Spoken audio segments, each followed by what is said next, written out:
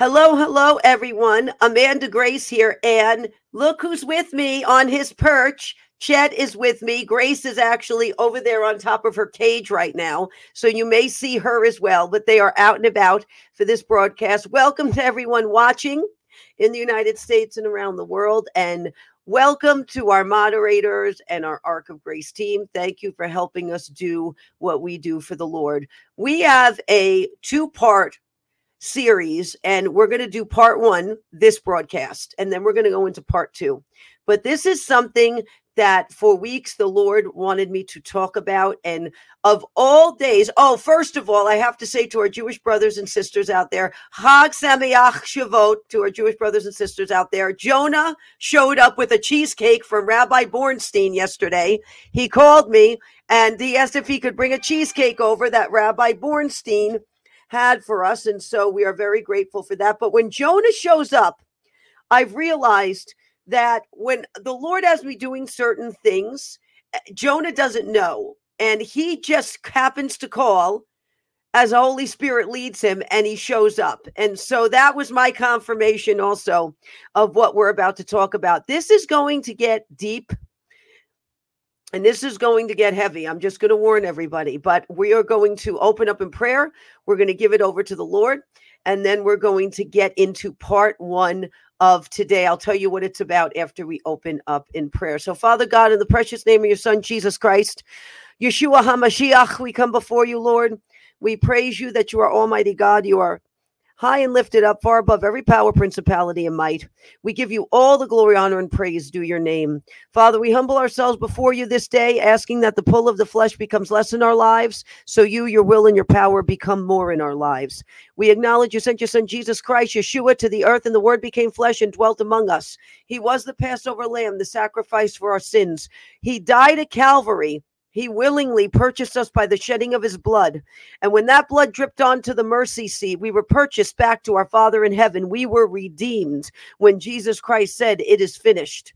Lord, we praise you that he rose again in 3 days. And after appearing to many, ascended back into heaven, took his rightful victorious place at the right hand of the Father, where he rules and reigns forevermore, Father God. And we honor that before you this day. Father, in the name of Jesus Christ, we invite your presence and the presence of the Holy Spirit, the Ruach HaKodesh, to fill this place, Lord, that your presence, Lord, the presence of Ruach Elohim, the Spirit of the living God, would just fall, would saturate the atmosphere, that the power of your presence would move and go before us today, Lord, that you would lead and guide me in all wisdom, counsel, might, power, and the reverential fear of the Lord. By the power of the blood of Jesus Christ, by the Spirit of the one true living God, may only the truth and power of Almighty God with authority, Lord, now come forth in Jesus' name.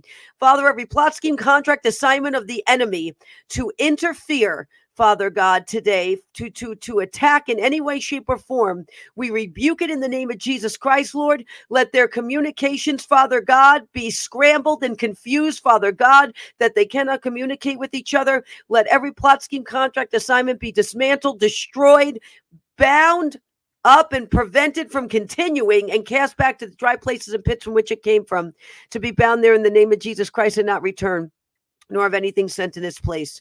Lord, take all the glory for yourself. You are the potter. We are merely the clay. You are the author and finisher of our faith, Father God. You deserve all the glory, honor, and praise. In the precious name of your Son, Jesus Christ, Yeshua. Amen and amen. Okay, amen. Praise the Lord. All right, so what are we talking about today? We are going to talk about the Weimar Republic in Germany, the United States, how these two are linked, for this time, how the trans movement is involved in this and have subverted itself into this, to attempt to become a forerunner in this, how the Weimar Republic fell to the Third Reich. This is an urgent, prophetic warning and breakdown. We are at the fork in the road. We are at the precipice. This doesn't have to happen in our nation.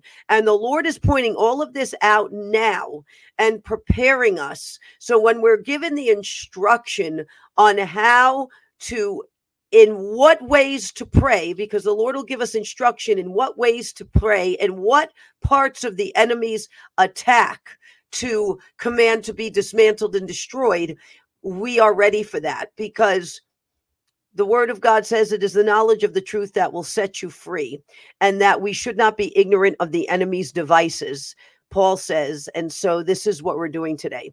So I'm going to start with something.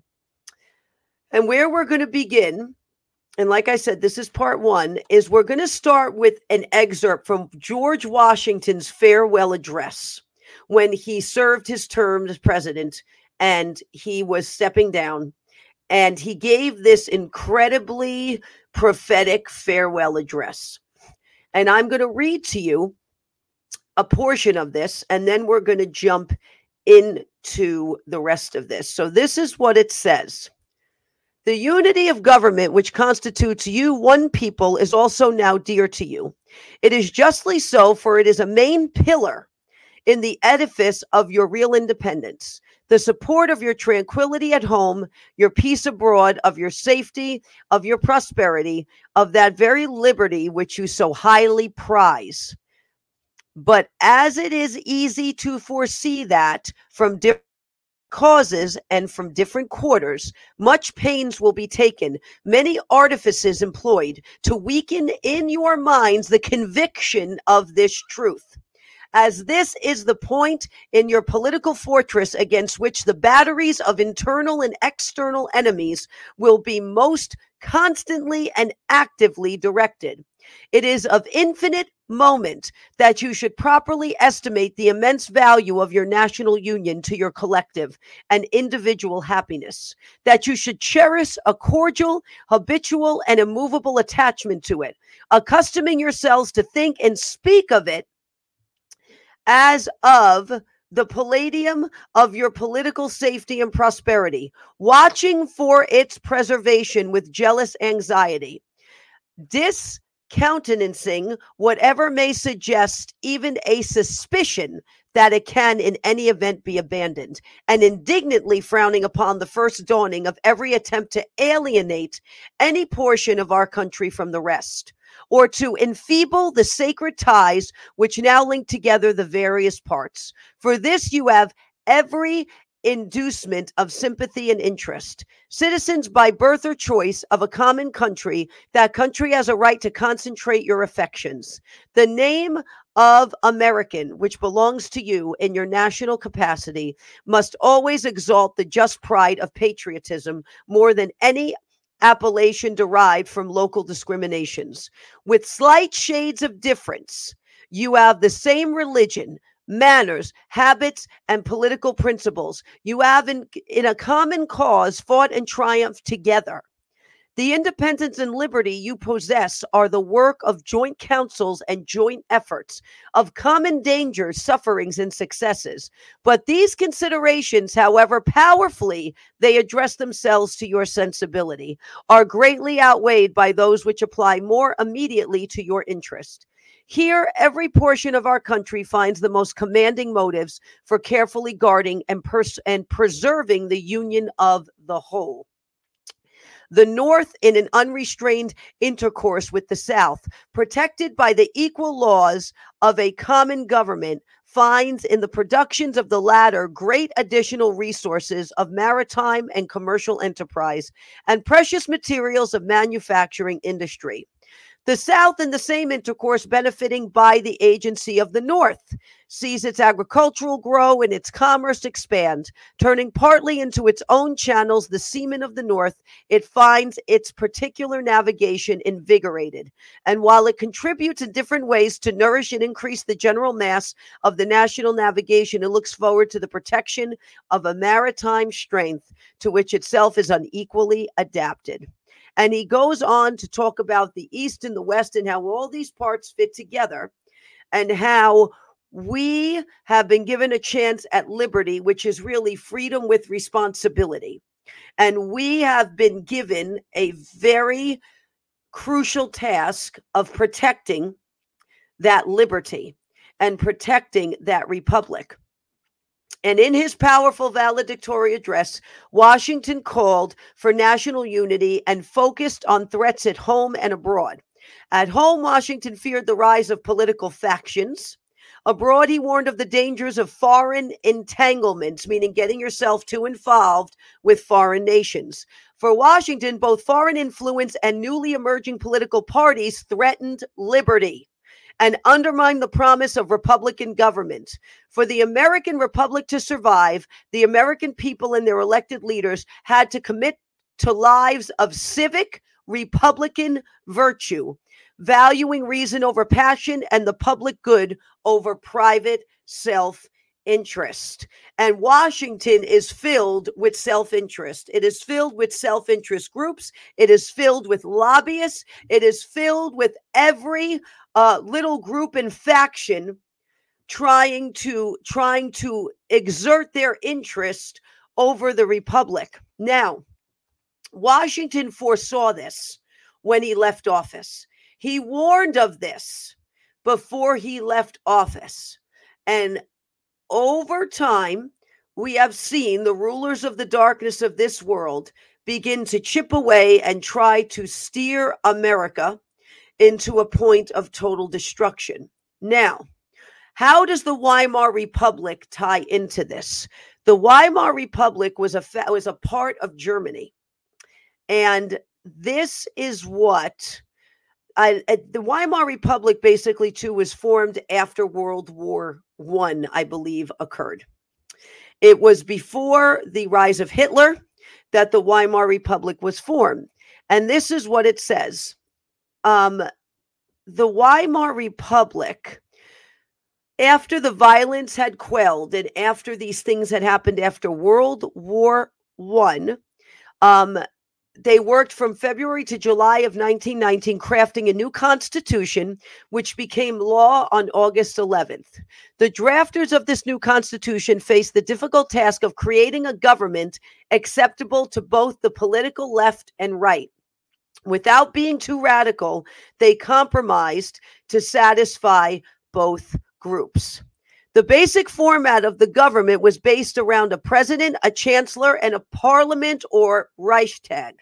The president was elected by popular vote to a 7-year term and held real political power, controlling the military and having the ability to call for new Reichstag elections. In a nod to conservatives afraid of too much democracy, the framers also added elements such as Article 48, which allowed the president to assume emergency powers, suspend civil rights, and operate without the consent of the Reichstag for a limited period of time. So this was built a lot like our Constitution, okay? There is great similarities between the Constitution of the Weimar Republic and the United States of America.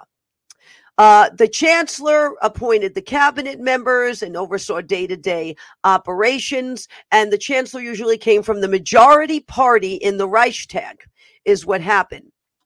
So you had the Social Democratic Party, who won in 1920, and they won with 21.7% of the vote of the 459 seats available. So whoever won the greatest percentage had, in a way, the most influence, and the chancellor had to be elected, I believe, from that. This system ensured that Germans had a voice in government that they had never had before, but it also allowed for a massive proliferation of parties that could make it difficult to gain a majority or form a governing coalition. For example, the Bavarian Peasants League, they got, it says 0.8% of the vote and gained 4 seats. So they had some say within all of those 459 seats available.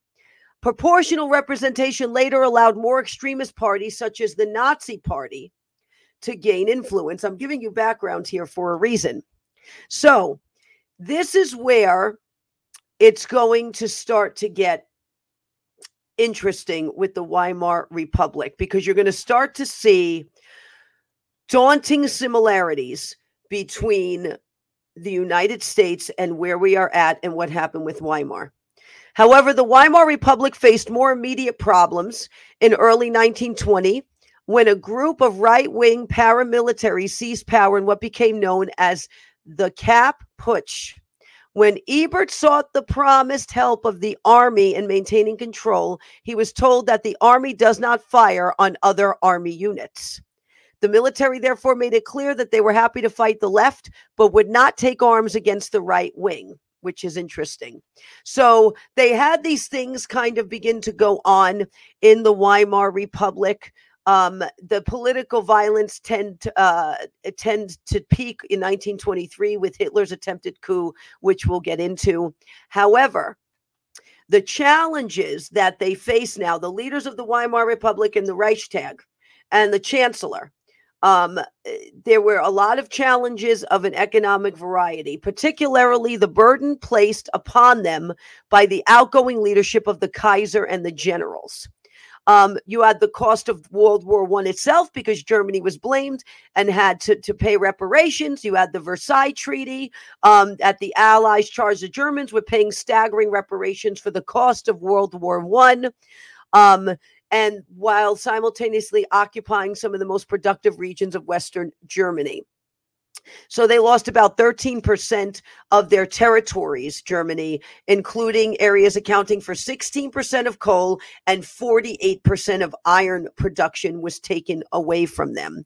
So these high reparations had a devastating consequence on the cost of living. And by November of 1923, it took 4,200,000,000 marks to equal $1. 4,200,000,000. This is hyperinflation at its best, what happened here. So there was disastrous economic and social consequences, and many of the middle class found themselves destitute in the middle of this. Now, where it begins to really turn and look like what's happening in the United States is right here. So we see some of the issues that they suffered with inflation, with debt, with the debt ceiling getting higher, with all of these things going on as they've made this Constitution that looks very similar to that of the United States of America. Now, what happened after this Constitution was made in the Weimar Republic is Germany experienced its own roaring 20s until they were cut short by the Great Depression. Cities burgeoned with new arrivals from the countryside in search of jobs, setting the stage for vibrant urban life. So urban centers like Berlin became some of the most socially liberal places in Europe, much to the chagrin of conservative elites. Berlin had a thriving nightlife full of bars and cabarets. There were between 65 and 80 gay bars and 50 lesbian bars in the capital alone.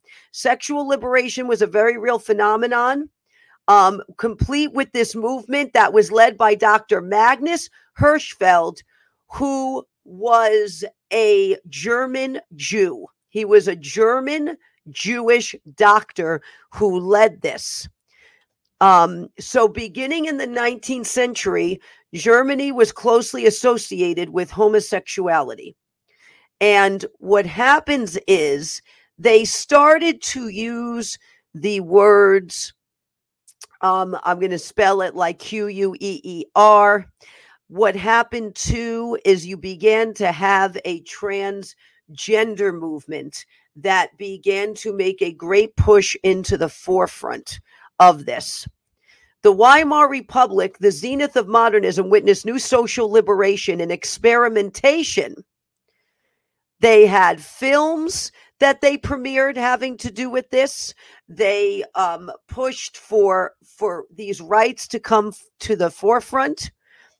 Also, alongside reinventing traditional forms of artistic expression, Germans began interrogating gender roles.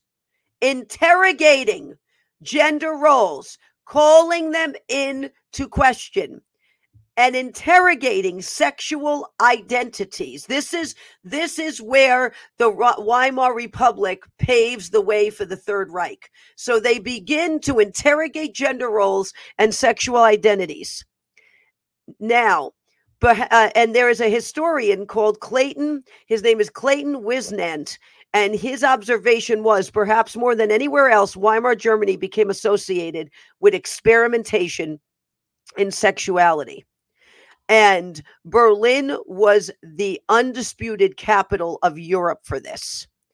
And by 1900 alone, over 50,000 people that identified as LBGT, whatever other letter they want to use, they lived there, and countless more visited. And so by 1923, it was pegged with hundreds of bars, and tons of nightlife for this is what happened. Now, they didn't censor them either. So it says associations offered opportunities for socializing and political organization. So this kind of atmosphere allowed opportunities for socializing and political organization. Crucially, relaxed rules of censorship allowed for the publications of dozens of novels and periodicals and personal ads, all having to do with this agenda. So this all began to completely just flourish and grow like weeds in the Weimar Republic. It began to grow like tares is what happened, because the tares grow up with the wheat. So they had images everywhere in magazines of this. They had it right in the forefront. They have professional photographs out there. They had nightlife. They had raucous music. They had all of this. Once evening fell, all of this happened. All the night walkers came out. So they all hid during the day. And once evening fell, all of this area turned into a complete concentrated cooking pot of this agenda and this way of life. Also, at the same time, was interesting. They said women's rights were increasing at the same time. Now, the Weimar Constitution extended the right to vote to all men and women over the age of 20 in 1919. German Jews as well experienced a period of increased social and economic freedom. So right before this happens too, what's happening at the same time is German Jews are experiencing more freedom, the more that these other areas of the Weimar Republic are being built up. Now, remember, this was led by a German Jew, so it was kind of, in a way, all connected. Culturally, the period produced important and lasting results. The Republic created little. This is what a historian, his name is Peter Gay, wrote. The Republic created little. It liberated what was already there.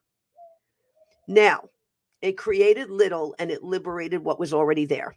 Let's talk about that. You have the same spirit, the same ruler of the darkness that has been coming back from empire after empire for different areas of the world over a large span of time, pushing the same agenda. So let's talk about the influence of Ishtar in the Weimar Republic in the United States for a moment. Ishtar, or Ashtoreth as the Jews knew her, involved temple prostitution, men dressing up as women for ceremonies. So it involved those two things. Also, interestingly enough, Tammuz is thrown in there as being associated with this particular false god. And in Ezekiel, he talks about seeing women weeping for Tammuz. They were just crying out before Tammuz and worshiping Tammuz because they were all connected together. Ashtoreth and Tammuz and Baal, and they were all connected together in the same circle for these pagan nations. And this is also, I'm going to go on about Ishtar. Corresponding to Ishtar's own ability to transcend categories, the goddess of love enabled her followers to defy or even redefine social boundaries. What did they say happened in the Weimar Republic? They interrogated gender roles, social boundaries. They interrogated it, enabled her followers to defy or even redefine social boundaries, particularly those related to gender roles.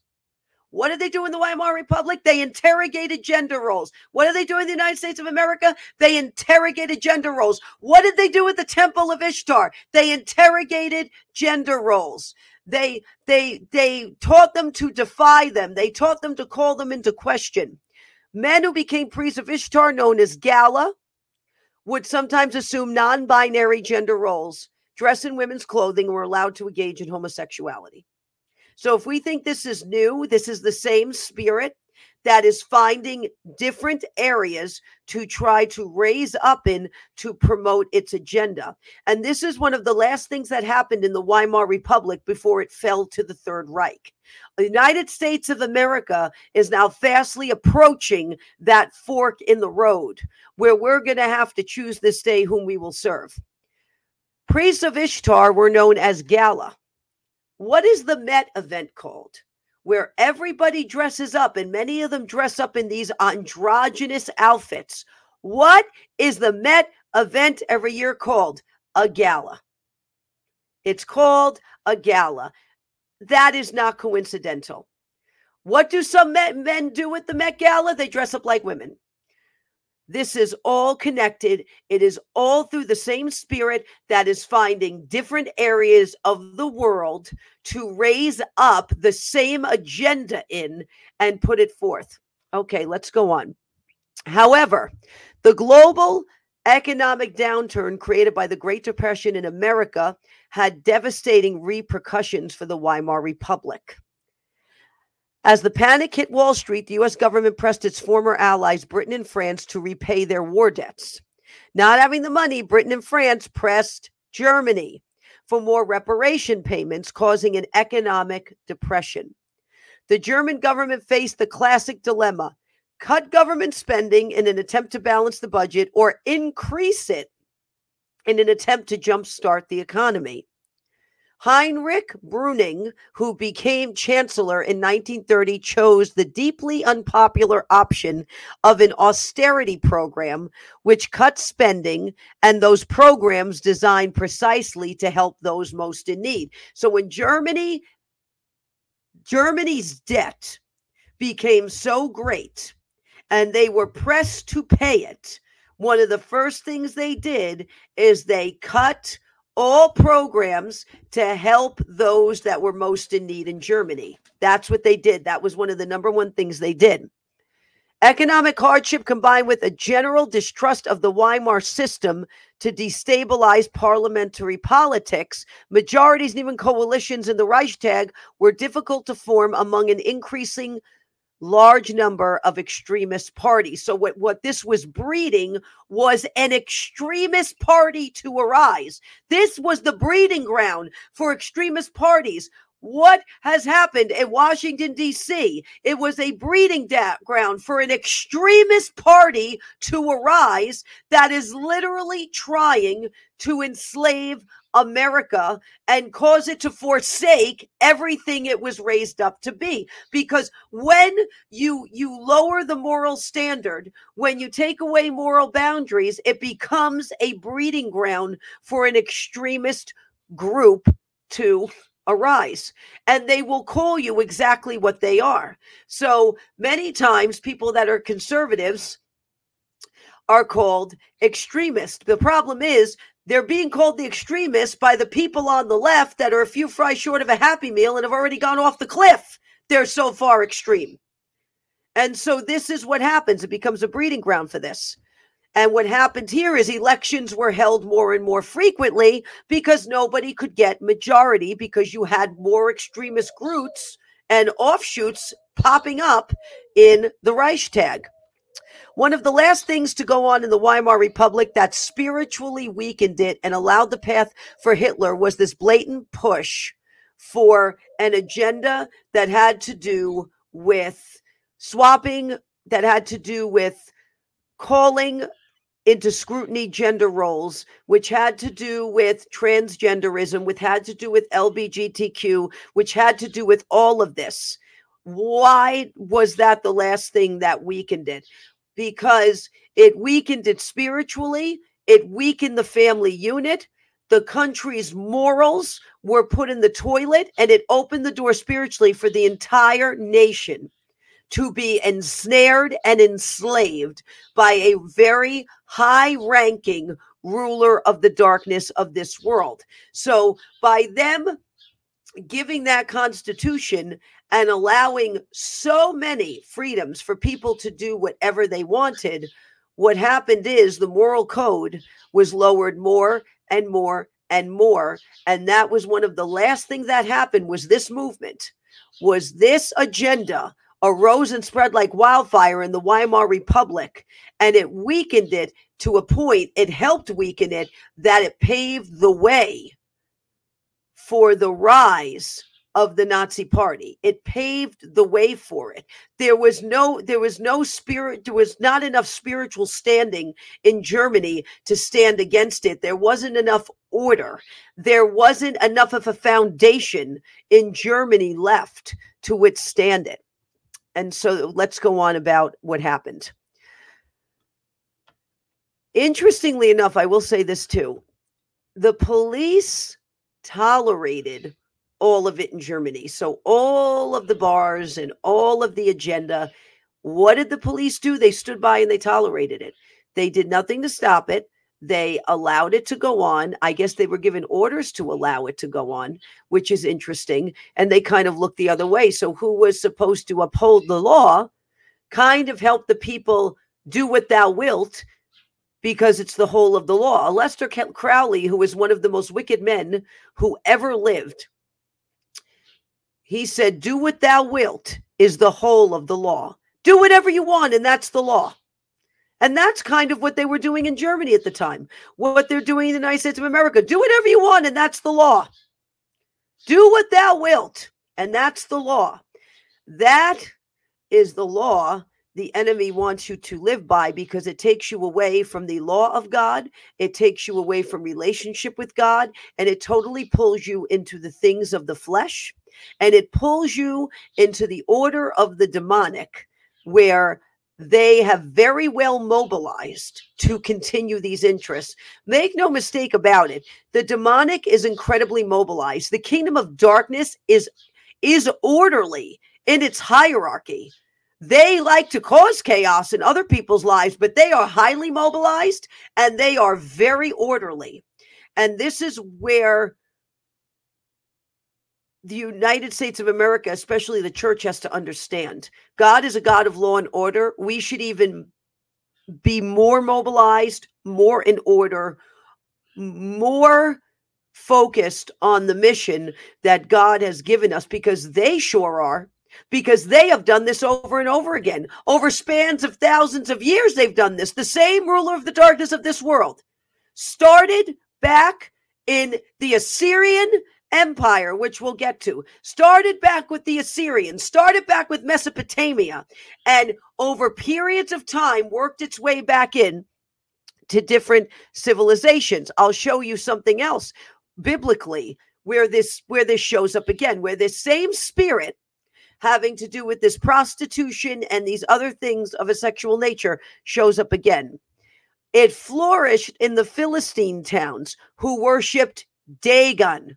So Dagon is another player. I call this the rise of the Dagon faction in the United States of America, because that ruler of the darkness and that false god, half man, half fish, highly seducing and destructive spirit, was documented. I believe it was in the book of Judges. It's also documented. Dagon himself is documented when the Philistines captured the Ark of the Covenant and placed it before Dagon. I think that is 1 Kings. If it's not 1 Kings, it's 2 Kings. But Judges 16, verses 1 through 3. Now Samson went to Gaza and saw a harlot there and went into her. When it was told to the Gazites, saying, Samson has come here, they surrounded the place and lay in wait for him all night at the gate of the city. And they kept silent all night, saying, let us wait until the morning light, when we will kill him. Now Samson lay until midnight, and at midnight he arose and took hold of the doors of the city gate and the two posts, pulled them up along with the bars. Then he put them on his shoulders and carried them up to the top of the mountain, which is opposite Hebron. So we see again where there is pagan worship, where you see Ishtar, where you see Dagon, you see prostitution, you see the scrutiny of gender roles, you see these agendas pop up.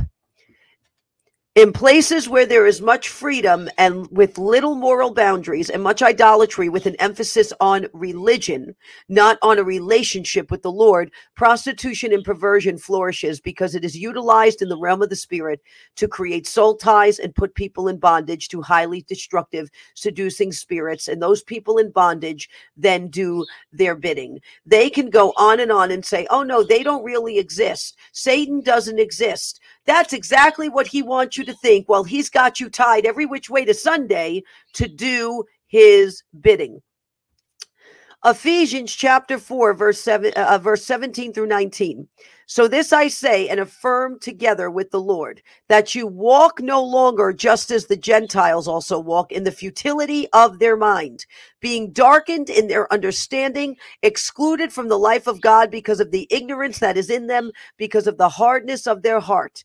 And they, having become callous, have given themselves over to sensuality for the practice of every kind of impurity with greediness. So what is at the root of this? What was at the root of this with the Weimar Republic, with the United States of America? It's greediness. Is I want what my flesh wants, and I don't care what I have to do to get it. And it becomes where we are not going to listen to God. We are not going to listen to any authority. We're going to give ourselves over to this, but they're giving themselves over to these rulers of the darkness that will allure them, enslave them, use them, and then destroy them. So Germany, now this is interesting too, because it was a German Jew who was at the epicenter of this entire movement in Germany when it came to the Weimar Republic. It was a German Jew that was at the center of that. He was a doctor. And they had forsaken, meaning this German Jew and those who were with him had forsaken the law of God and gone in the way of Baal and the Ashtoreths or the Ishtars, which assisted to open the gate for one to arise and oppress and persecute them in horrific ways. We have seen a rise of this in the nation that is being rushed at a feverish pace right now. This is being rushed at a feverish pace. And we're going to get into why this is Egypt 2.0. But this is like Egypt 2.0, where a new Pharaoh arises who didn't know Joseph. And the Jews that had gone into Egypt were mixing Egyptian practices with practices of Almighty God that God had given them. And they were mixing these and opened the door for what? Enslavement. It was the same here. They were mixing things in the Weimar Republic, the ways of the Baals and the Ishtars with the ways of God. And it opened the door once again for this horrific, horrible event to occur. Now, I'm going to show you something because we've got this going on all over in this nation, but I'm going to show you how they are making a full court press right now and a blitz for this. They're trying to do exactly what they did in the Weimar Republic.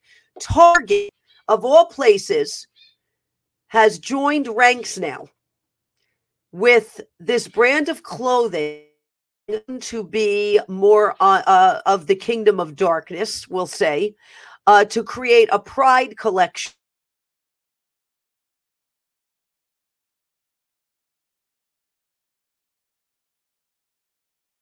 Name of the brand is I'm going to say the word allegedly, Ab Pralin. And it is known for selling merchandise that has much images of the kingdom of darkness on it. Some of it even glorifies violence to create products for its pride collection. At one point, Target sold 3 of these items, a messenger bag saying "We belong everywhere." And it had apparently a trans flag and planets on it, a tote that had another message on it that I'm not even going to say, beneath a UFO, and a cure transphobia, not trans people sweatshirt. However, the sweatshirt remains for sale, but there's an issue with this sweatshirt. This sweatshirt has an image a variation of the caduceus symbol on it. So there's the sweatshirt. Isn't it interesting they chose the Target of all places, the word target? What is a target? It's something you want to what? Hit. It's something a marksman wants to hit. It's something you aim for. And they've done this with Target. Now, this caduceus symbol, because this is a variation of the caduceus. The caduceus, because the regular snake on the pole without the wings, that's the rod of I think his name is Asclepius, who is the false god of Greek medicine. The caduceus is the symbol of Hermes or Mercury in Greek and Roman mythology. It's a symbol identified with thieves, merchants, and messengers. And Mercury was said to be the patron of thieves and outlaws, not a desirable protector of physicians. So isn't it interesting? The symbol they're using is identified with thieves. And there goes Grace flying over my head and landing on the computer as I say that. Identified with thieves. That's what that symbol is identified with, and with these false gods of Hermes and Mercury and others. Why? John 10:10 says, the thief comes only to steal and kill and destroy. I came so that they would have life and have it abundantly. One of these items that this collection touted at Target at one point is we belong everywhere. That's what it says. We belong everywhere. Well, isn't that just what the demonic wants? To have their agendas influencing high places and identified everywhere. It's a very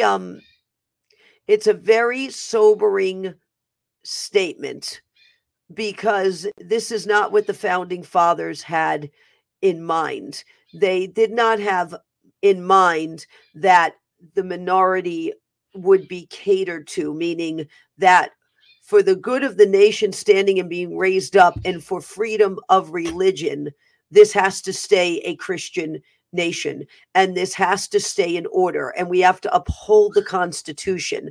Otherwise, we see happening here, we see what happened in the Weimar Republic. It runs in tandem. Proverbs 16:18, pride goes before destruction, and a haughty spirit before stumbling. Pride goes before destruction. What is this collection called? The Pride Collection. It goes ahead of destruction. Before destruction comes, pride comes. Before the Weimar Republic and their constitution fell to the Third Reich, what went before it? Pride. What came after it? Destruction. And a haughty spirit before stumbling. Within the month of March of this year, some things happened. Now, I'm going to tell you the first thing that happened. On March 1st, news broke. Now, I'm going to show you. This is how it all connects right now. The United States, Weimar Republic, everything that's going on. A transgender video game developer launched a game where players can hunt down critics of transgenderism, including Catholic priests, and kill them in a bloody first-person, event. It's called, and the name of the game has a very weird name, but the game is based on the classic Nazi fighting game Wolfenstein 3D. So they named it Turfstein 3D, but the game is based on the classic Nazi fighting game Wolfenstein 3D. Well, that's what rose after the fall of the Weimar Republic. This is all connected. It's one of the let me just take a moment here so I know where I want to go with this, because it's so involved that I'm kind of like making sure that we just methodically go through this and prophetically, as you know, the Lord gives me utterance in going through this, we take a moment to talk about it. But this Wolfenstein game involved the main character navigating Nazi bases and taking out the villainous occupants with a wide array of deadly weapons. So they're equating those that don't agree with them to Nazis. they're equating those that don't agree with them to Nazis. So all of this, because the anti-gun agenda and all of this comes out of these same groups. So while they're screaming anti-gun and more gun control, they're doing nothing but promoting violence through this. While they're screaming that, the Democrats aren't saying anything in DC about these violent video games, about this video game that came out. They're being mum on it. So while they're yelling about all sorts of control, they are promoting a ton of violence at the same time, because they really don't want, they want you to think they are against the very thing they are promoting. Let's put it that way. So this isn't an accident that this came out when it came out. This isn't an accident that it's connected to this Wolfenstein game involving Nazis. This is no accident. They're trying to use what? Propaganda to influence people in the direction they want them to go. That was one of the experiments, and Jonah said this to me yesterday, that one of the experiments that came out of Germany was that the media could be used as an enormous propaganda tool to influence people to even be okay with harming innocent children, to make them okay with total destruction of a group.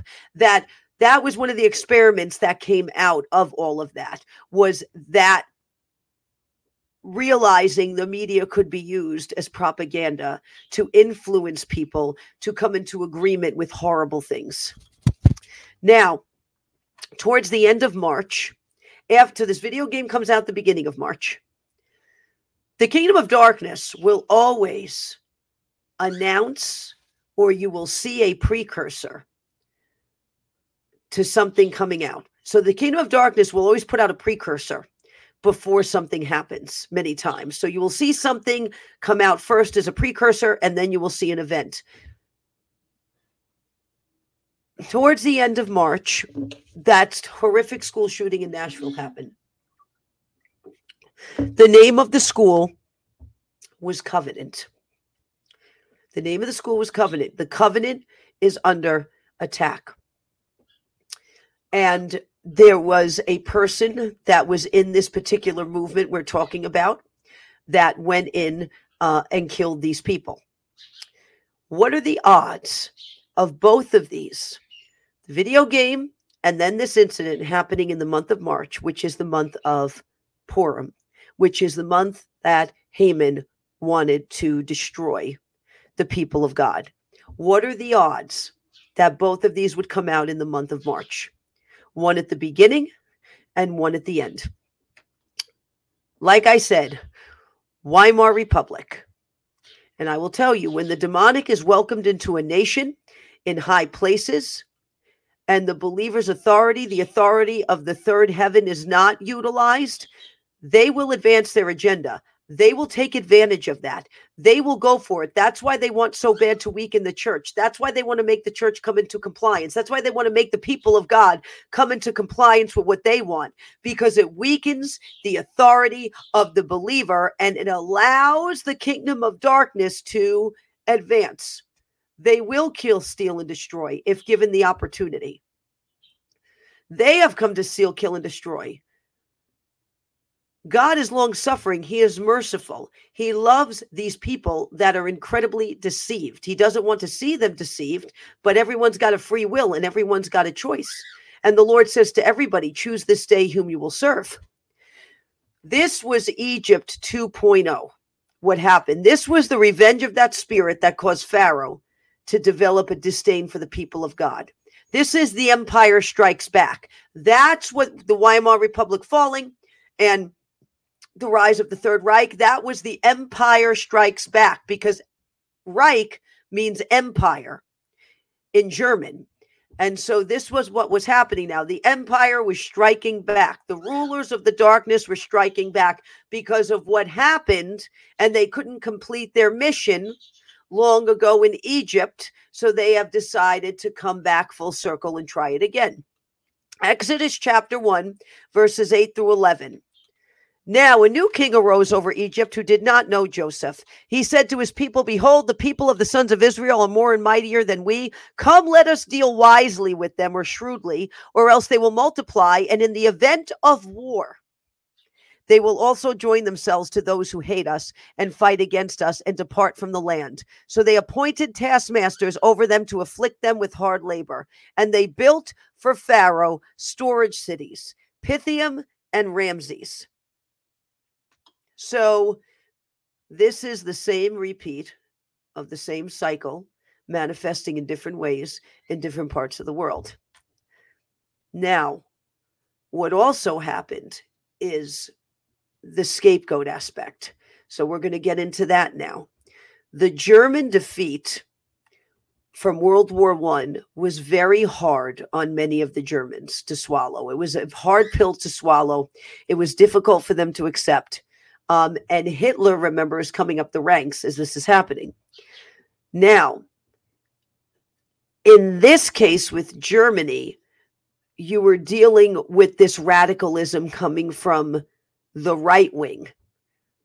What we're dealing with it in our nation is coming from the left wing. Okay, so that's different. That is the difference here. And Germany tried to there's something that began to circulate within Germany as this is going on in the Weimar Republic, as this German Jew is leading this roaring 20s cabaret LGBTQ agenda, and this is all going on. They started to hold the Jews, the Social Democrats, and the communists responsible for them losing the war. So they started to blame them for what happened to them, not from their own bad decisions. They started to look to blame groups for what happened to them, which is known as the scapegoat method. Now, scapegoats in the Bible, this is what scapegoats were, just to give you an idea. You see it in Leviticus, and Aaron then completed the ministries of his atonement work, after which he laid both his hands on the head of a live goat and confessed over it all the iniquities of the people of Israel and all their transgressions and all their sins. And he put them on the head of the goat and sent it away into the wilderness by the hand of a man who is in readiness. That's Leviticus 16:21. The man then let the goat go free in the wilderness, Leviticus 16:22. Once the scapegoat was sent to the wilderness, the sins of the people, quote, escaped through the atoning work done by use of him. The man who led the scapegoat to Azazel had to wash his clothes and bathe before he could come back into the camp. And many times that goat was killed. So this becomes the scapegoat method, where they then try to completely blame and want to harm a group for their own shortcomings. So let's go on. A combination of political and economic dissatisfaction, some of it dating back to the founding of the Republic, helped create the conditions for Hitler's rise to power. By drawing together the fringe nationalist parties into the Nazi Party, Hitler was able to gain a sufficient number of seats in the Reichstag to make him a political player. Eventually, now this is interesting because we see this going on the left side right now. But this is what it says. Eventually, conservatives hoping to control him and capitalize on his popularity brought him into government. Eventually, conservatives hoping to control him and capitalize on his popularity brought him into government. Wrong motive. Wrong motive. Oh, we're just going to bring him in because we think we can control him and capitalize off of him. This is why this whole thing backfired.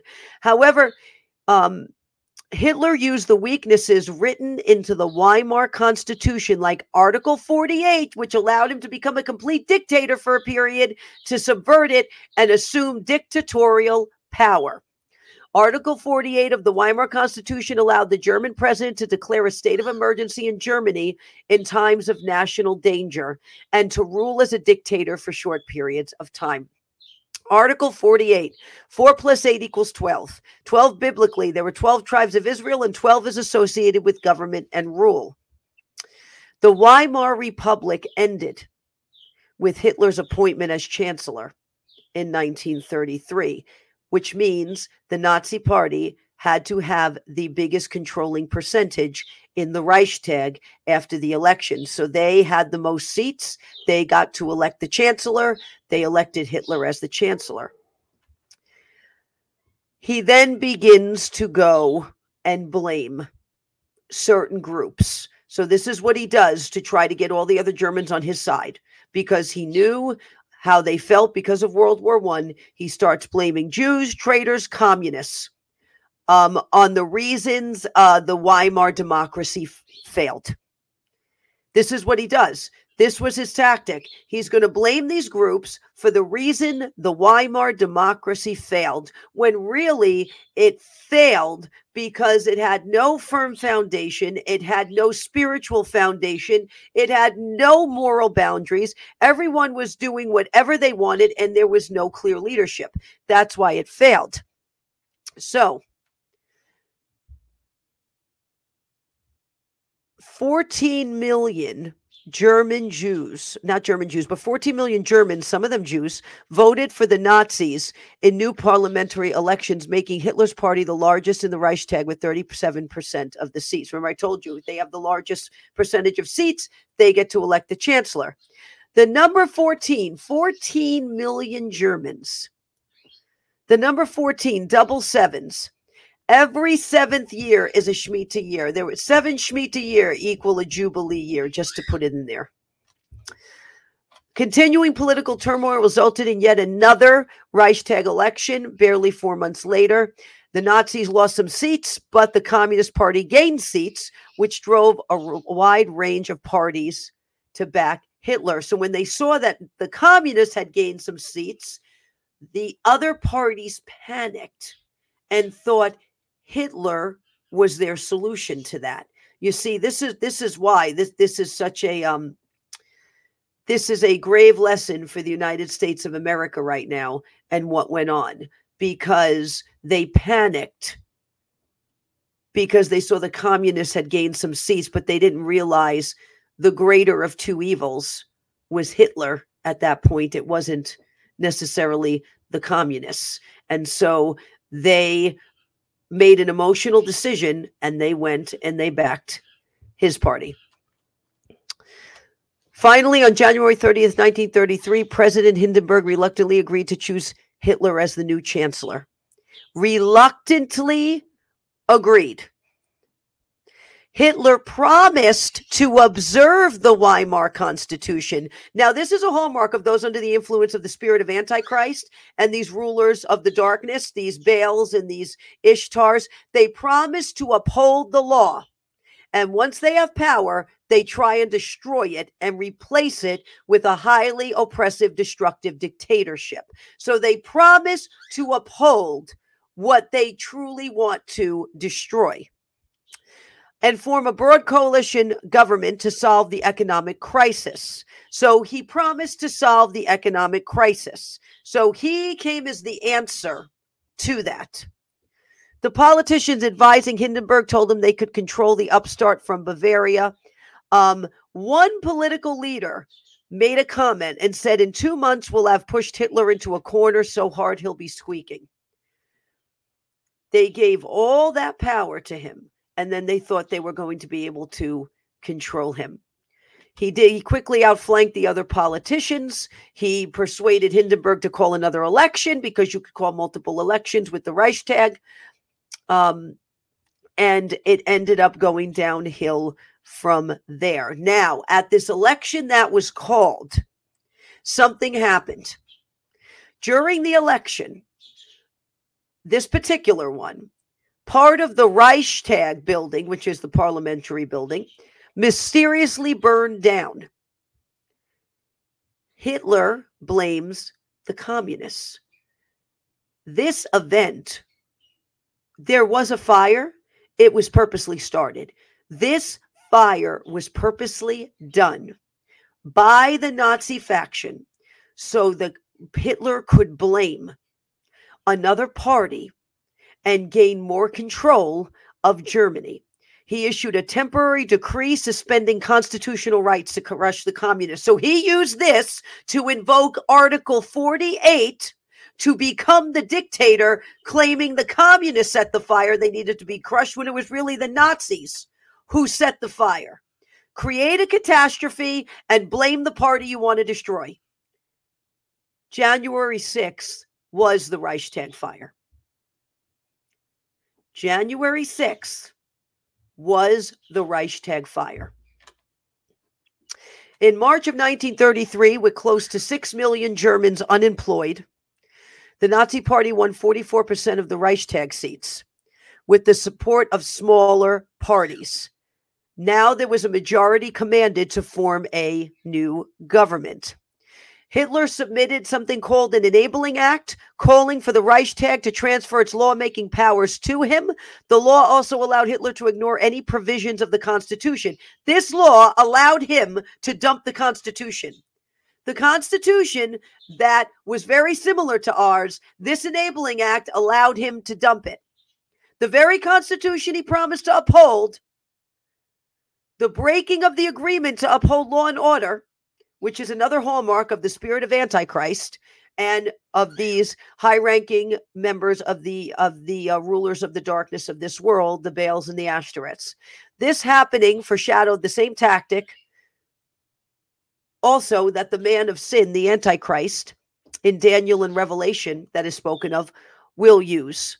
That is still to come. So this is the same tactic, same spirits, same tactic that we see in Daniel and Revelation that is still to come.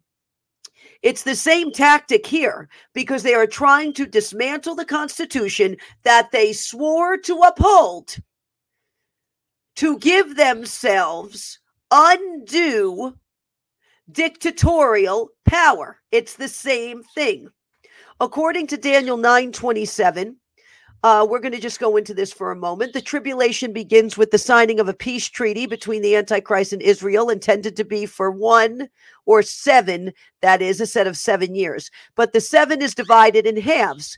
Midway through the 7 years, the Antichrist breaks down the treaty, or breaks the treaty, and sets up in the temple a sacrilegious object, also known as the abomination that causes desolation.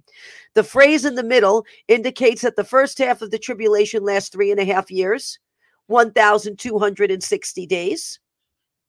Likewise, the second half of the tribulation lasts another 1,260 days, or another 3.5 years, for a total of 7 years.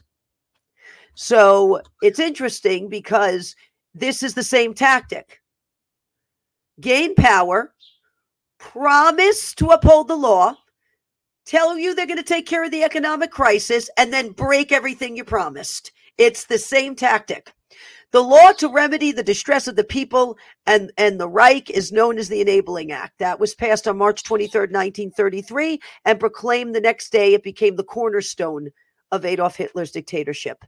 The act allowed him to enact laws, including ones that violated the Weimar Constitution, without approval of either Parliament or Reich President von Hindenburg. On March 23rd, 1923, the Reichstag met in a Berlin opera house to vote on the Enabling Act. With the aisles packed with Nazi stormtroopers, the Reichstag voted to end democracy in Germany and make Hitler dictator of what he called the Third Reich, or the Third Empire. This was, like I said, the Empire Strikes Back. Now, the question of just how the Weimar Republic became the Third Reich is more relevant than ever. There are many parallels to U.S. politics, often where least expected. So we've got a lot of these parallels that we see happening right now, except we're dealing with it on the left. So we're dealing with it on the left radical side. They dealt with it on the way right radical side. Often where we least expected, conservative elites who thought they could use the Nazis to their own ends for German rearmament, for example, emerge as perhaps the clearest facilitators of Hitler's rise. But the left, with its tendency toward factionalism, is also implicated. Among the most tragic, short-sighted decision in a book full of them is the German Communist Party's decision to identify the Social Democratic Party, not the Nazis, as their enemy. So the Communist Party made the mistake as identifying the Social Democratic Party as their enemy, the ones that wanted to have a democracy, the one that wanted democracy upheld, the one that wanted Germany to have a democratic process. They identified them as the enemy and not the Nazis. And that's what the enemy will do. The enemy will blind you. He will short sight your vision, and he will turn your vision on something else and make you hyper focus on that. So then he can raise up what he wants to raise up.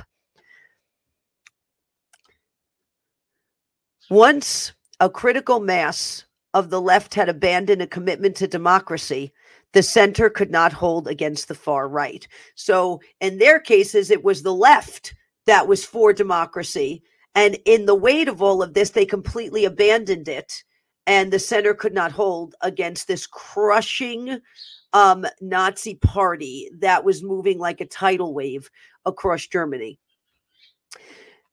So in our nation, we have the conservative side trying to uphold a republic and want a fair democratic process. And we have the left radical side that is trying to bring this tidal wave to crush that. So in our case, it's switched. The most striking revelation is one of the most striking revelations of this is how progressive the Weimar Republic was. This was a model democracy with a constitution that included proportional representation. Berlin was a diverse city, a capital of culture, and leftist politics. So this is one of the most striking revelations that come out of the Weimar Republic, as I've got two birds now on the post. I got two birds now on the perch as I'm teaching this here. I'll see if I can move Grace in so you can see her. I don't know if you could see her or not. Did she come in? Yeah, there's her tail. Okay. A doomed democracy under siege from all sides. So this is what this was, a doomed democracy that was brought under siege from all sides, that had no spiritual defense, had no moral boundaries, had no moral code. And the one thing that can be said in defense of the Weimar Germans is that they did not know how bad it could get. They were totally blind and ignorant to the fact of how bad this could all really get. Okay, let me just go down because Chet actually just put my page up. I'm not even kidding you. Okay, here it is. So while they were having their roaring 20s and were promoting their trans movements and were promoting all of this cabarets and were promoting all of this, while they were engaging in the sins of the flesh, the Nazi party was building its faction. While they were engaging in the things of the flesh and the fleeting desires, the Nazi party was building up its arsenal, building up its faction, building up its leaders. Very similar to today. The difference with the United States of America is that we have a covenant with Almighty God. God takes interest in what ultimately happens to that covenant. Many of us operate in the believer's authority. There are more of us in this nation that are getting discontent and upset with what we see happening.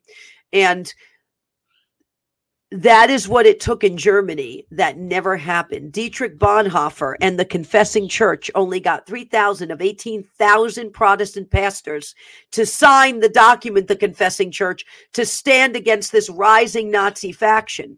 Had 3,000 more churches and leaders signed it, Hitler would have never came to power. You see, they were more busy with the fleshly desires than they were confessing before God, making a plan, and standing in the courage of their convictions. Dietrich Bonhoeffer himself said the church is the conscience of the state. The conscience left. The conscience left the Weimar Republic. There really wasn't a conscience. It was seared.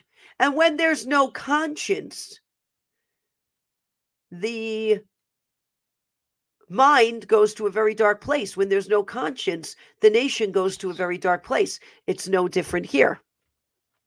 Back in 2011, former German Chancellor Gerhard Schroeder made a remarkable statement. He said, "The current economic crisis makes it relentlessly clear that we cannot have a common currency zone without a common fiscal, economic, and social policy. We will have to give up national sovereignty." So now we're fast forwarding to 2011 in Germany. And here we go again. We have to give up national sovereignty. We cannot have a common currency zone with a common fiscal, economic, and social policy for the European Union. We all have to give up our national sovereignty. That is the goal of globalists and those under the spirit of Antichrist. Those that serve the Baals and the Ashtoreths. Give up national sovereignty. Herd the people like cattle to give up their sovereignty and be joined to other nations to make a zone. You think zoning for homes in this nation and areas in states is something harmless? You think zoning is something that they just thought up? They have been slowly trying to zone us for years, inching us towards their world order. This is now beginning to happen. Nations in Europe are today giving up their sovereignty to make the European Union work. So once again, it's coming full circle. The same cycle, the same spirits. The British left the EU in 2016 because some didn't like that fact about giving up national sovereignty. But when all give up their sovereignty, someone is in charge. And you may not like that someone. And once your sovereignty is gone, your say in trying to get that someone out becomes incredibly minuscule. Who will that someone be then? If they all give up national sovereignty, if the United States were to give up national sovereignty. September 9th, 2021, the Center for Global Development. Germany is the world's second largest development donor after the US and the European Union's largest aid provider. And yet its financial heft is not commensurate with its positioning on development in the EU. For the second time, Germany reached the aid target of 0.7% of gross national income in 2020, making significant contributions to the global pandemic response, including through EU, COVAX, and the WHO. With a new government taking over the helm of the country and building on its financial firepower, Germany now has the opportunity to fully embrace a leadership role in the EU. To fully embrace a leadership role in the EU. Giving up national sovereignty. Someone's got to lead. Looks like who wants to lead again? It's Germany as an agenda setter in development, driving forward innovative ideas rather than as a mere broker. So what they're saying is Germany has the ability to lead the EU and completely influence and drive it the way it wants it to go. Now, Revelation chapter 17, John described a span of centuries from the Middle Ages to our time, during which successive empires rose and fell. Here is how it reads. Here is the mind which he has wisdom. The 7 heads are 7 mountains on which the woman sits. There are also 7 kings. 5 have fallen, 1 is, and the other has not yet come. And when he comes, he must continue a short time. That's Revelation 17, 9 through 10.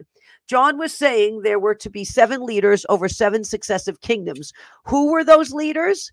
Well, this individual, seems to have the opinion you had Justinian, who united the eastern and western sections of the Roman Empire in 556 AD. Charlemagne, who was crowned in 800 AD. Otto the Great, crowned as Holy Roman Emperor in 962 AD. Charles V in 1530 AD. Napoleon, whose empire began in 1804, and the German-Italian alliance, which led to the Hitler-Mussolini axis of powers of World War II. So these are of the opinion that these are the first 6 of 7 kings. The final king will reign over 10 other kings. The final king will reign over 10 other kings just before Jesus Christ returns and will attempt to fight against the Son of God. The 10 horns which you saw are 10 kings who have received no kingdoms as of yet, but they receive authority for 1 hour as king with the beast. These are of one mind, and they will give their power and authority, which means they will give up their sovereignty to the beast. That's Revelation 17:12-13. You might ask, what's wrong with Germany taking a more dominant role on the European continent? After all, isn't Germany one of America's closest allies? They are friends of America for now. For now. But it's a good thing to just kind of stop and think about the fact that just short of 70 years ago, Britain, France, America, Canada, and a whole host of other nations were locked in a bitter life and death struggle with Germany and Italy. The Bible says that has a propensity to happen again. Germany and Italy, this upcoming election cycle, watch them closely. This upcoming election cycle in this nation, watch them closely and what happens, because I'm telling you, they have been building up their alliance and their arms and their influence, and everyone's yelling about the BRICS nations, and everyone's yelling about Iran, and everyone's yelling about China. And here's Germany building themselves up to have complete influence over the European Union. That is their goal. That looks to be their goal. But we see the same thing happening in the United States of America. And this is why we have to be aware of this and pray. We have to be aware of this and pray and seek the Lord, because we, as the people of God, have the ability to affect change and deal with what's going on in the spirit, which then will affect it in the natural. And this is why we have to see these things and see the agenda of the kingdom of darkness and see the attack from heaven's perspective, see the attack from God's perspective, so we know how to deal with it, because this is a repeating cycle that has happened before. This is the Weimar Republic all over again, except we are at a fork in a road and we can choose whom we serve. God says, choose this day whom you will serve. We can make that choice and we don't have to get it wrong. And we don't have to fall to the rise of a Fourth Reich. We don't have to do that. We can choose to stand with the covenant God has given us, to come before God, and for this nation to be spared, because truly this is the precipice right here. We are at the precipice of it. The Weimar Republic was at the precipice once these movements of alternative lifestyles took over that whole area, and the Weimar Constitution gave all the freedoms in the world for anybody to do whatever they wanted. So we have to understand that this is a repeating cycle. Things are coming full circle, and we don't have to give way to a Reich. We don't in this nation. We have a choice, and we really have to heavily consider that in this hour leading into 2024. So that's where I'm going to end part one. Oh, part two. We're going to do part two next. So part two will be coming up. We will announce when we are going to do part two as well. But this is a two-part series. There may even be a part three if the Lord gives more revelation on it. But this is where I think we're going to stop for today. We're an hour and 18 minutes already, and we will definitely announce for part two of this. So also, I wanted to announce also that May 31st, I'm going to be at Faith Assembly of God in Poughkeepsie, New York, speaking. It is a Wednesday night. I'm looking very forward to this. This church is a part of my testimony. I was there 20 years ago. The Lord has brought me back. I'm very excited about it. Also, I wanted to talk about quickly, because we have to talk about this, the Kentucky Derby and the Preakness. And this is going to be very fast, but we have to talk about this at the end of this. Now, more horses died leading up to this particular Kentucky Derby than any other, I think, in history. 7 horses died at Churchill Downs leading up to the Derby. That is unheard of. It was the 149th Derby, which equals 14, which equals double sevens. Madge was the winner of the Kentucky Derby. Now, it's interesting because Madge's sire was Good Magic. I find that a little interesting. What's also interesting is MAG is the first 3 letters of this horse, and MAG is the first 3 letters of Make America Great. So I just found that to be something interesting also. There was a horse that was running in the Derby that I was keeping my eye on, not for the Derby, but for the other races. And sure enough, when it got to the Preakness, National Treasure, I had mentioned this horse as one of the horses when I had talked about this before the Derby even happened, who was sired by Quality Road. National Treasure loses the first race. This is the important part of this whole what happened here. National Treasure loses the first race, but wins the second race, followed by Blazing Sevens. How many horses died leading up to the Kentucky Derby? 7. Blazing Sevens came in second in this race. Mage came in third in this particular race. The Belmont is going to tell the tale. So I just wanted to point that out. Just to Belmont, I think, is really going to tell the tale here. The Belmont is coming up. It is in Long Island. But the fact that National Treasure won the second race, I find fascinating. So I just wanted to say that at the end here before we end for tonight. So thank you, everyone, for joining us tonight. And I've got Grace here on my Bible right now, and I've got Chet, who is having his meal. Here's Grace. Hold on. Let me see if I can. There she is. You see her? There's Grace, and she's on my Bible. And that's how I think that's a perfect way to end. Hey, Grace the dove represents the Holy Spirit is resting on my Bible. Huh, honey?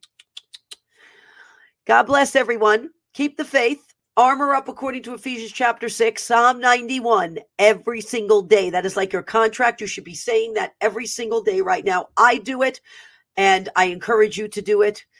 And be in the Word right now. Really be in the Word, because we have an ability from God's perspective. We have that gift of God giving us his perspective to be able to deal with issues when they come along, to be able to dismantle the works of darkness and iniquity. So I just wanted to encourage everyone of that as we're signing off tonight. And we love you. And we'll be back on soon with part 2. Have a wonderful evening. And I have to tell you something. They work.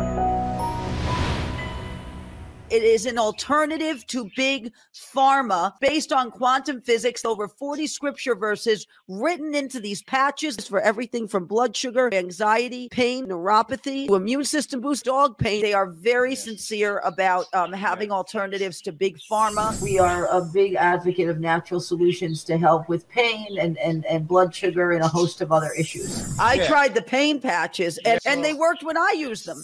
When you connect it to your body, the skin patch changes your brainwaves. Sugar, this one is neuropathy. I actually have it on, and we use this on Toby actually because Toby's about 8 years old, and from being paralyzed years ago and the Lord miraculously healing him, he has a little leftover with his joints and his hips, so we actually give him the doggy pain patches. What was he doing? He was running? Oh, yeah. I mean, I walked him out, and wow, he's boom. And he got power. I said, no way. And I don't know. I said, Amanda, what did you do to him? To Toby? So it's good.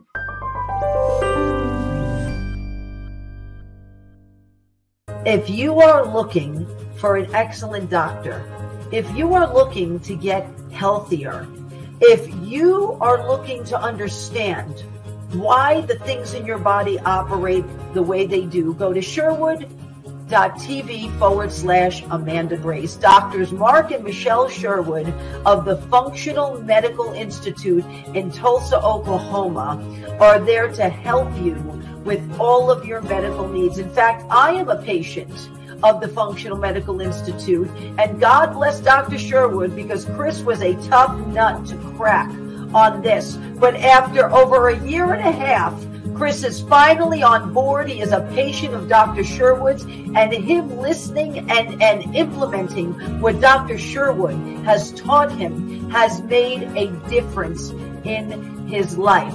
So if you are interested and curious as to what they do, if you'd like to make an appointment, if you'd like to see what products they have, because they have some amazing products, go to sherwood.tv/Amanda Grace. Thank you. You want to support an amazing patriot that's doing so much for our country and be a blessing, you can go to mypillow.com and use promo code ARK to save up to 66% or sometimes more off of all My Pillow products. They are so much more than just pillows. They have amazing bathrobes, they have sheets, they have slippers, they of course have pillows, and they even have dog beds. And I will tell you a fun fact. Noble, our pig at the animal sanctuary that many of you know and love, has indeed slept on a My Pillow dog bed. So if you'd like to be a blessing, go to mypillow.com and use promo code ARK. God bless everyone.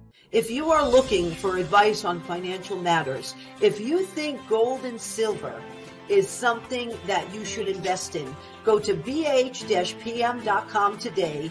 Andrew Sorcini of Beverly Hills Precious Metals, who's been on Ark of Grace many times, he loves to answer our viewer questions. In fact, he's answered all sorts of questions about gold, silver, the markets, even the real estate market he's been kind enough to answer questions about. So if you would like more information, if this is something you would like to invest in, please go to bh-pm.com today. That is bh-pm.com. Hello, everyone. It's Amanda Grace. I'm here to talk to you today about this incredible product that I use every day called Power Team. It is 130 raw superfoods, and I have to tell you, it is one of the most amazing products I have ever used. I take it every day. It helps me with energy. It helps feed my cells at the cellular level. It helps me with clarity and focus. It helps with so many things and functions in your body, including your gut as well. So if you would like to learn more about this product, if you would like to learn the 130 raw superfoods that are in this product, please go to the link below, or you could go to arkofgrace-ministries.com and go to our shop section, and you will find Power Team there as well. Thank you, everyone. If you would like to grow your own food with what we see going on right now in the world with not only food supplies, but what they are doing to our food, you can go to amandagracegrows.com. These are amazing hydroponic growers. In fact, we have one in our parrot room, and this is an indoor one we have where you can grow food all year round, actually, vegetables all year round. And we are doing that actually for our birds and our animals at our sanctuary. They also have outdoor ones. They actually yield 30% more and grow the vegetables 3 times faster. So if you would like to learn more, go to amandagracegrows.com. God bless. Hello, everyone. It's Amanda Grace. I'm here to talk to you today about Reawaken America. I have had the honoring and humbling privilege of being able to be part of Reawaken America since the first one was had at Rhema Bible College in Tulsa, Oklahoma in April of 2021. I have watched so many moments happen for the glory of God at Reawaken America. We have seen people healed, delivered, set free. We love to pray for people at Reawaken America. We have had the honor of praying alongside some amazing people. Marty Grisham from Loudmouth Prayer, Pastor Todd Coconato, who also deals in deliverance, and we have seen people's lives changed. We have seen them set free. We have seen people who are come seeking, and the Lord says, when you seek, you shall find, and you knock, the door shall be opened unto you. They have been seeking, and those seeds get planted for the glory of God at Reawaken America. The Word of God says it is the knowledge of the truth that shall set you free. And this is what we are doing at Reawaken America. You get biblical truth. You get a foundation of the Word of God. And you also get necessary information right now to help you understand what is going on in America and the world. And I am humbled and honored that General Flynn and Clay Clark would even let me be a part of this. And People need the word of the Lord in this hour. That is what they need. They need those who are willing to boldly stand up and with the conviction and the authority from God, speak the word of the Lord into their lives. It is a catalyst. It is life-changing. And we praise the Lord that we have continued in this, and we hope to see you at upcoming events that are happening this year. We hope we get to pray over you at these upcoming events.